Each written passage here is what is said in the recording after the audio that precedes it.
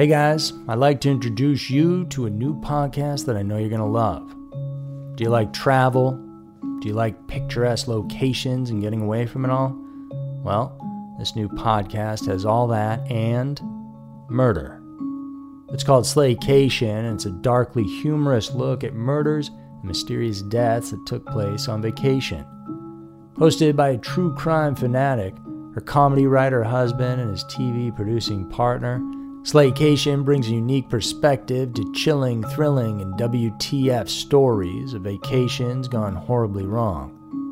From the twisted tale of Harold and Tony Henthorne, whose romantic anniversary in the Rocky Mountains ended with one of them falling off a cliff, to Angelica and Vincent, two recently engaged lovebirds whose Hudson Valley kayaking adventure ended underwater.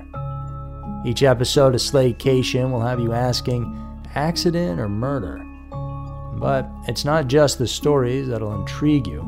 It's the discussion between a longtime married couple and business partners who happen to be Emmy-nominated TV producers. Each episode of Slaycation also includes humor, takeaway and travel tips that will keep your next vacation from being your last. If you're ready to pack your body bags, Slaycation is available on all major podcast platforms. Search for Slaycation on Apple Podcasts, Spotify, or wherever you get your podcasts. Hey, my name's Otis Gray, host of the Daily Book Club, a daily podcast where I read wonderful old books one chapter at a time. Simple as that. Whether you want to get engaged and lost in a fascinating story that has stood the test of time, or just relax to a good book, listen to the Daily Book Club to get wrapped up or unwind during your day. We'll read classic stories like Pride and Prejudice, The Enchanted April, The Wind in the Willows, beautiful stories all told from start to finish. And you can even do a real book club. Tune into the Daily Book Club Discord and discuss the readings with other book club listeners. However you want to listen, it's your choice. Subscribe to the Daily Book Club on Spotify, Apple Podcasts, and everywhere else. New episodes every single day. So sit back, relax, and get lost in the Daily Book Club.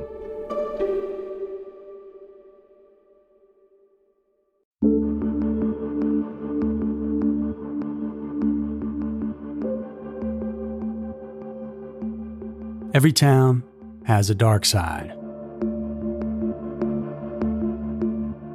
In the summer of 2021, shocking news rocked the state of South Carolina.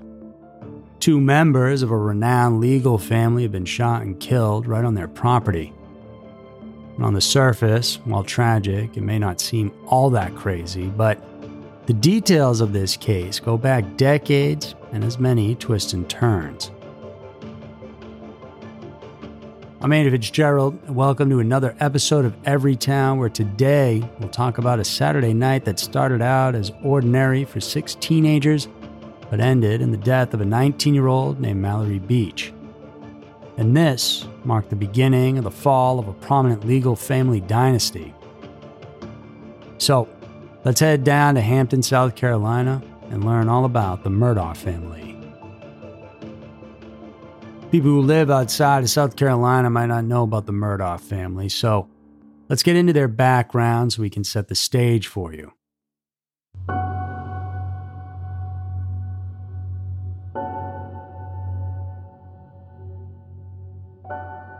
It all goes back to 1885 when Josiah Putman Murdaugh retired and headed down to Hampton County. As a little side note, it's been said that his wife Annie was a relative of Confederate President Jefferson Davis. Josiah had made his money in mining, fertilizer, real estate, and as a Charleston cotton broker. His son Randolph would then go on to establish the Hampton Law Firm, which would go on to become the family's legal dynasty. Randolph operated his one-man law office before being elected in 1920 as the first chief prosecutor for a region of 5 counties covering 3,200 square miles. And he held that position for 20 years before being killed in a train accident.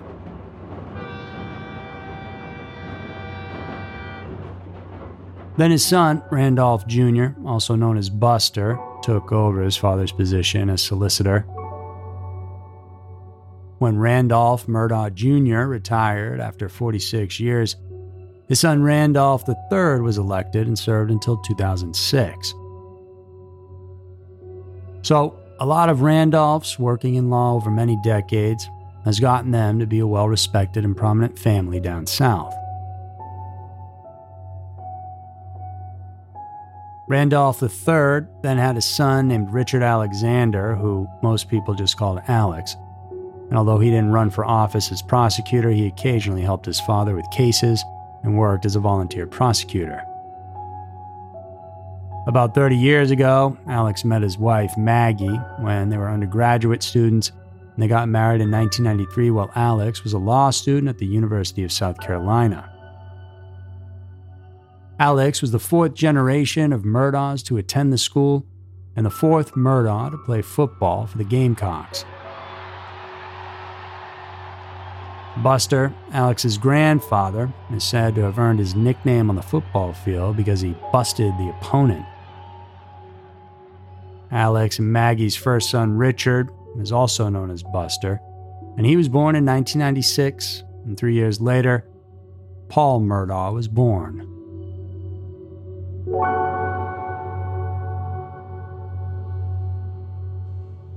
Okay, so now that we've gotten the history of the family, now we can get into the details you came for. And they're interesting, sad, and very strange.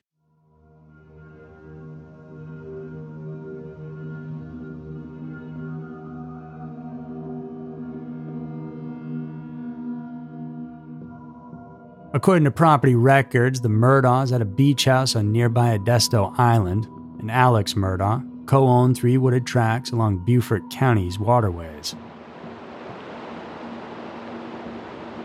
They had a river house that people would call Murdaugh Island, so naturally they had boats. 5, in fact, in total. On February 23, 2019, Paul borrowed his father's boat to attend a house party and oyster roast on one of the nearby islands. The 19-year-old managed to buy some alcohol at a gas station using his older brother Buster's ID before meeting up with his friends that evening. Paul's girlfriend, Morgan Dottie, was there. Anthony Cook and his girlfriend, Mallory Beach, and friends Millie Altman and Connor Cook were also on the boat along for the ride. These kids had been friends all throughout growing up. They had play dates as children, hunted and fished together, and they often went out on boats for fun once they were old enough.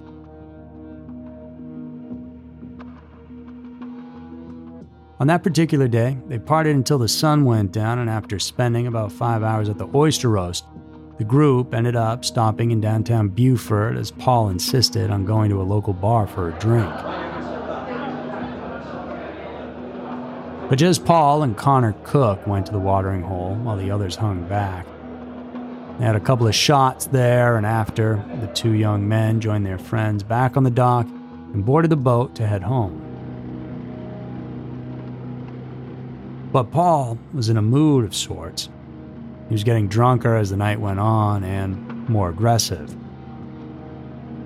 At one point, Paul kicked the boat into neutral just so he could go to the front of the boat and argue with his girlfriend Morgan.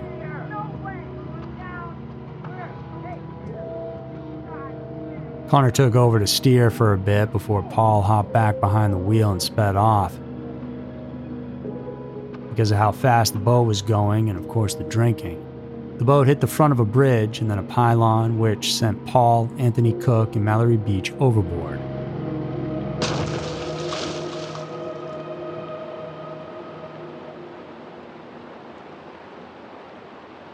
The 2 boys made it back to the surface, but Mallory didn't.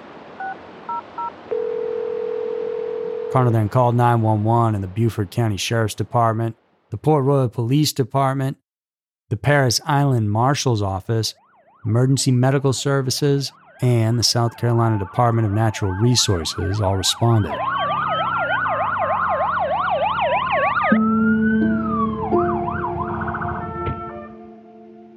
Conversations between law enforcement and some of the disoriented teenagers were recorded by police dashboard cameras, and in one exchange, Mallory's boyfriend Anthony can be heard yelling at Paul after Anthony said he noticed Paul smiling. On the police dash cam, you can also hear officers talking about Paul's cell phone. The recordings reveal that 2 cops discovered a cell phone they believe belonged to Paul, but in the official investigation files, there's no evidence that Paul Murdaugh's cell phone was taken that evening.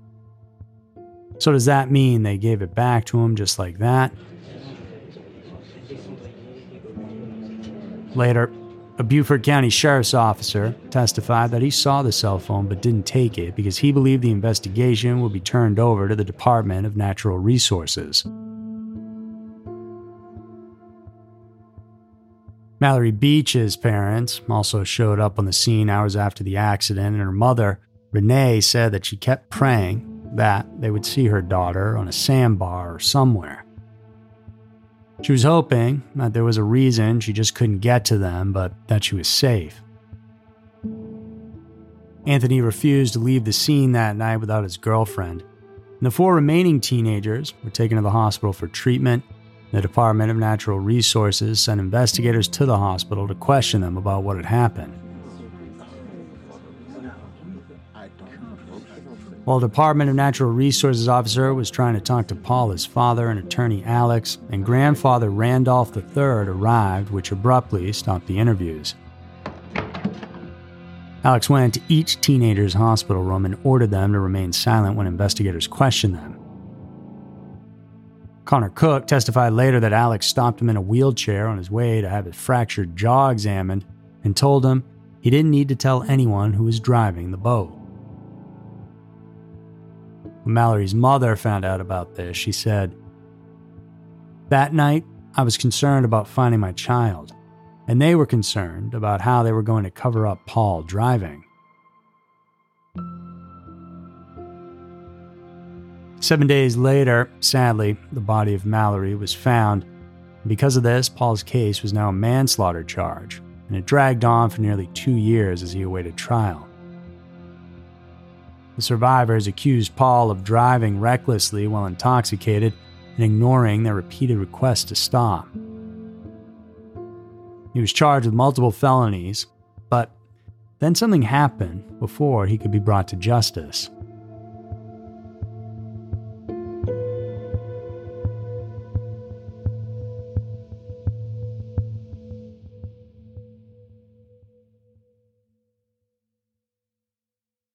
In June of 2021, around 10 p.m., Alex Murdaugh called 911 in a panic, saying that he discovered his wife Maggie and son Paul shot outside their family home.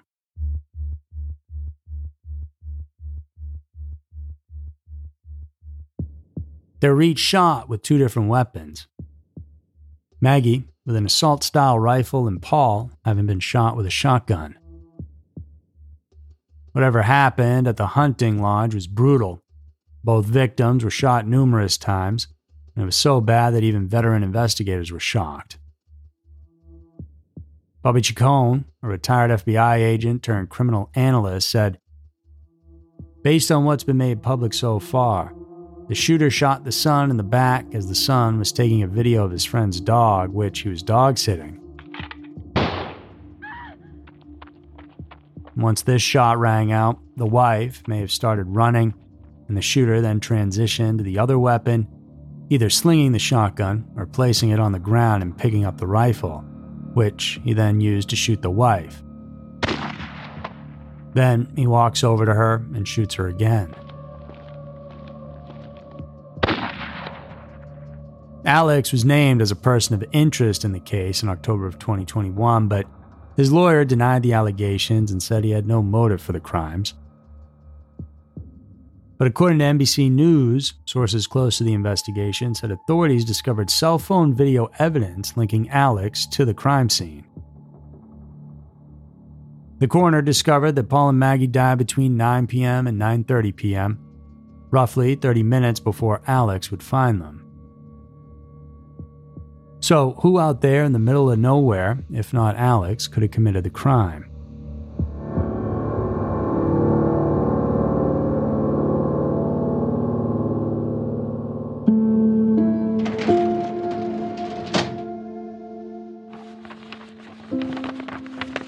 Well, the strange thing is that as investigators started to look into the deaths of Paul and Maggie, they found other unsolved crimes that were connected to the Murdaugh family.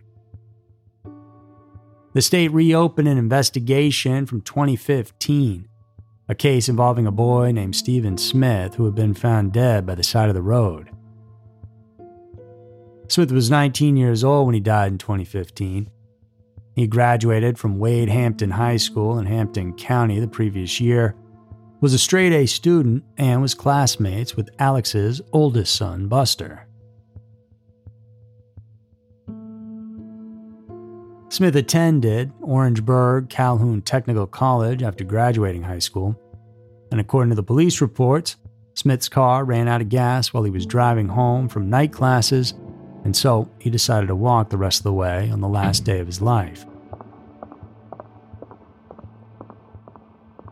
The initial investigation into Smith's death was led by the South Carolina Highway Patrol, and they investigated it as a hit and run, but later determined there was no evidence he was actually hit by a vehicle at all. In fact, while officially said to be a hit and run, the young man actually had a gunshot wound above his right eye. The rest of his injuries didn't match what would have been caused by a car accident. The circumstances surrounding Smith's death are still unknown to this day, and he was never given justice. All Stephen's mother had was a tip left by an anonymous caller who said it was connected to the Murdaughs somehow. Normally, a random tip like that wouldn't hold too much weight, but the fact that Smith was shot in the face and it was called a hit and run means that someone with a lot of power was able to call that case however they wanted.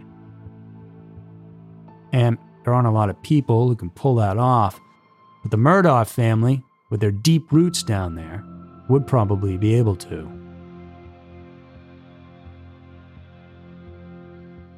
Plus, on top of that, investigators began looking into another Murdaugh family case, that of Gloria Satterfield, the family's housekeeper who died in 2018 after Maggie called 911 claiming Satterfield had fallen down the stairs.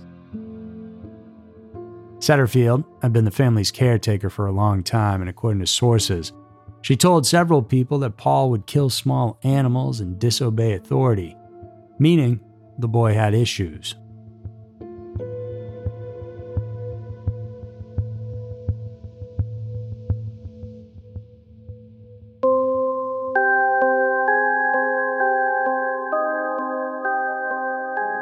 After her funeral, Mr. Murdaugh introduced her 2 adult sons to a lawyer who he said would take care of them, but the son said in a recent lawsuit that they did not know the lawyer, Corey Fleming, was a close friend of Mr. Murdaugh's.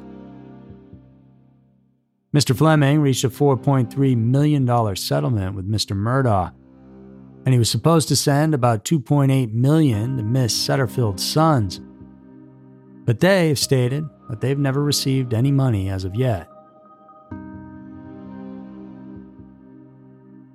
Based on the Murdaugh family's accounts, Satterfield's family had long assumed she had tripped over their dogs and fallen down their front steps, but the local coroner was never notified of her death, and no autopsy was ever performed. Her death is also listed on her death certificate as natural, which doesn't correspond with an accidental fall. So, just like Stephen, her real cause of death is still unknown.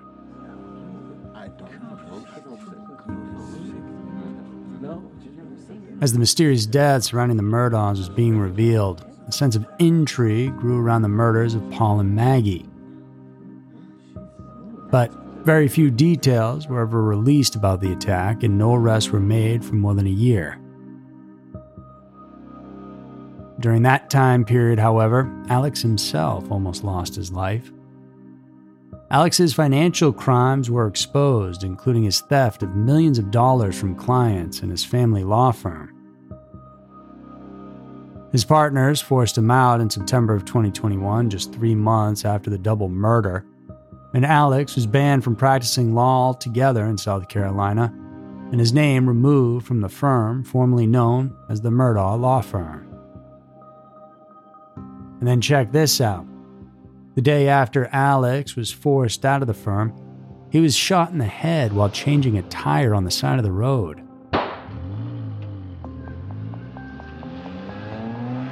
The shot only caused minor damage, and he was able to call for help, and then he entered rehab for opioid addiction just days after that. And it was there that the truth was revealed when he admitted to lawyers that he had actually hired someone to kill him. And this someone was Curtis Smith, his distant cousin, client, and alleged drug dealer. And he said he did this so he could leave Buster, his son, the proceeds from his $10 million insurance policy. He then turned himself in to Hampton County law enforcement on September 16, 2021, in connection with the suicide for hire scam.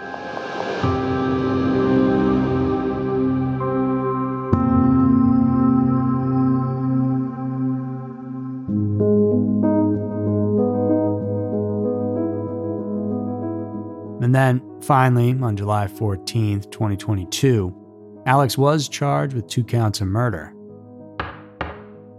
The prosecution claims he was the only one who could have fatally shot his wife and son in rural South Carolina. However, the specific details about how he did it were never made public. At a bond hearing on July 20th, Mr. Murdaugh entered a not guilty plea.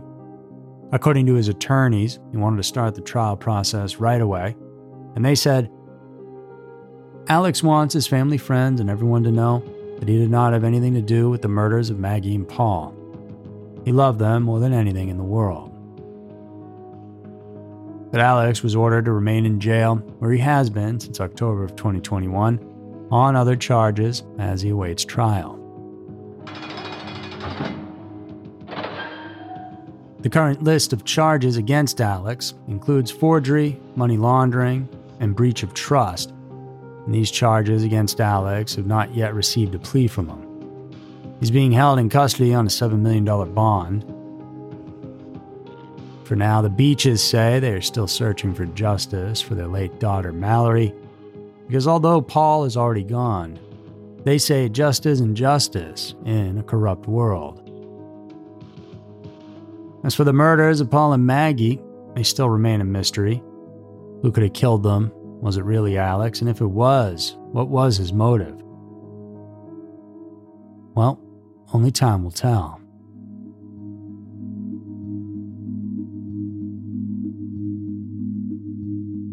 So that's going to do it, guys, for this week's episode of Everytown.